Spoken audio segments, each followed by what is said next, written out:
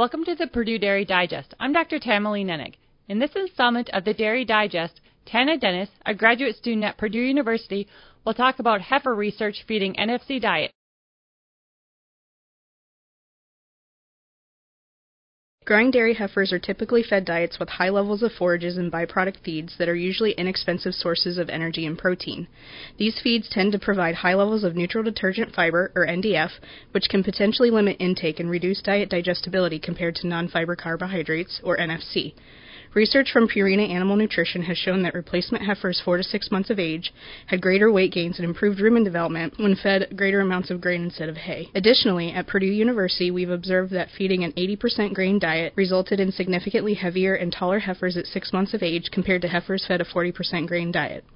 Therefore, a study was conducted in the summer of 2013 to evaluate the effects of altering dietary NFC on growth, intake, and feed efficiency of growing heifers.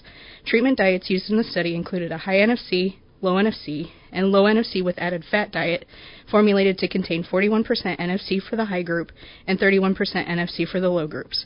Heifers were fed diets for 112 days, and forage inclusion was increased from 35 to 60% halfway through the study.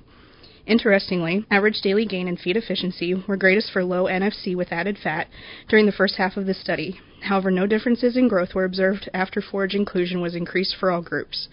Intake as a percent of body weight was greatest at 3.3% for heifers fed high NFC compared to 3.1% for heifers fed low NFC diets throughout the study. Additionally, we observed a cost savings of about 12 cents per pound of gain in the first half of the study for heifers fed low NFC with added fat. Unexpectedly, increasing dietary NFC did not improve growth compared to lower NFC diets despite increased intake, indicating that not all energy is created equal and energy availability may have greater impacts on heifer growth than dietary carbohydrates.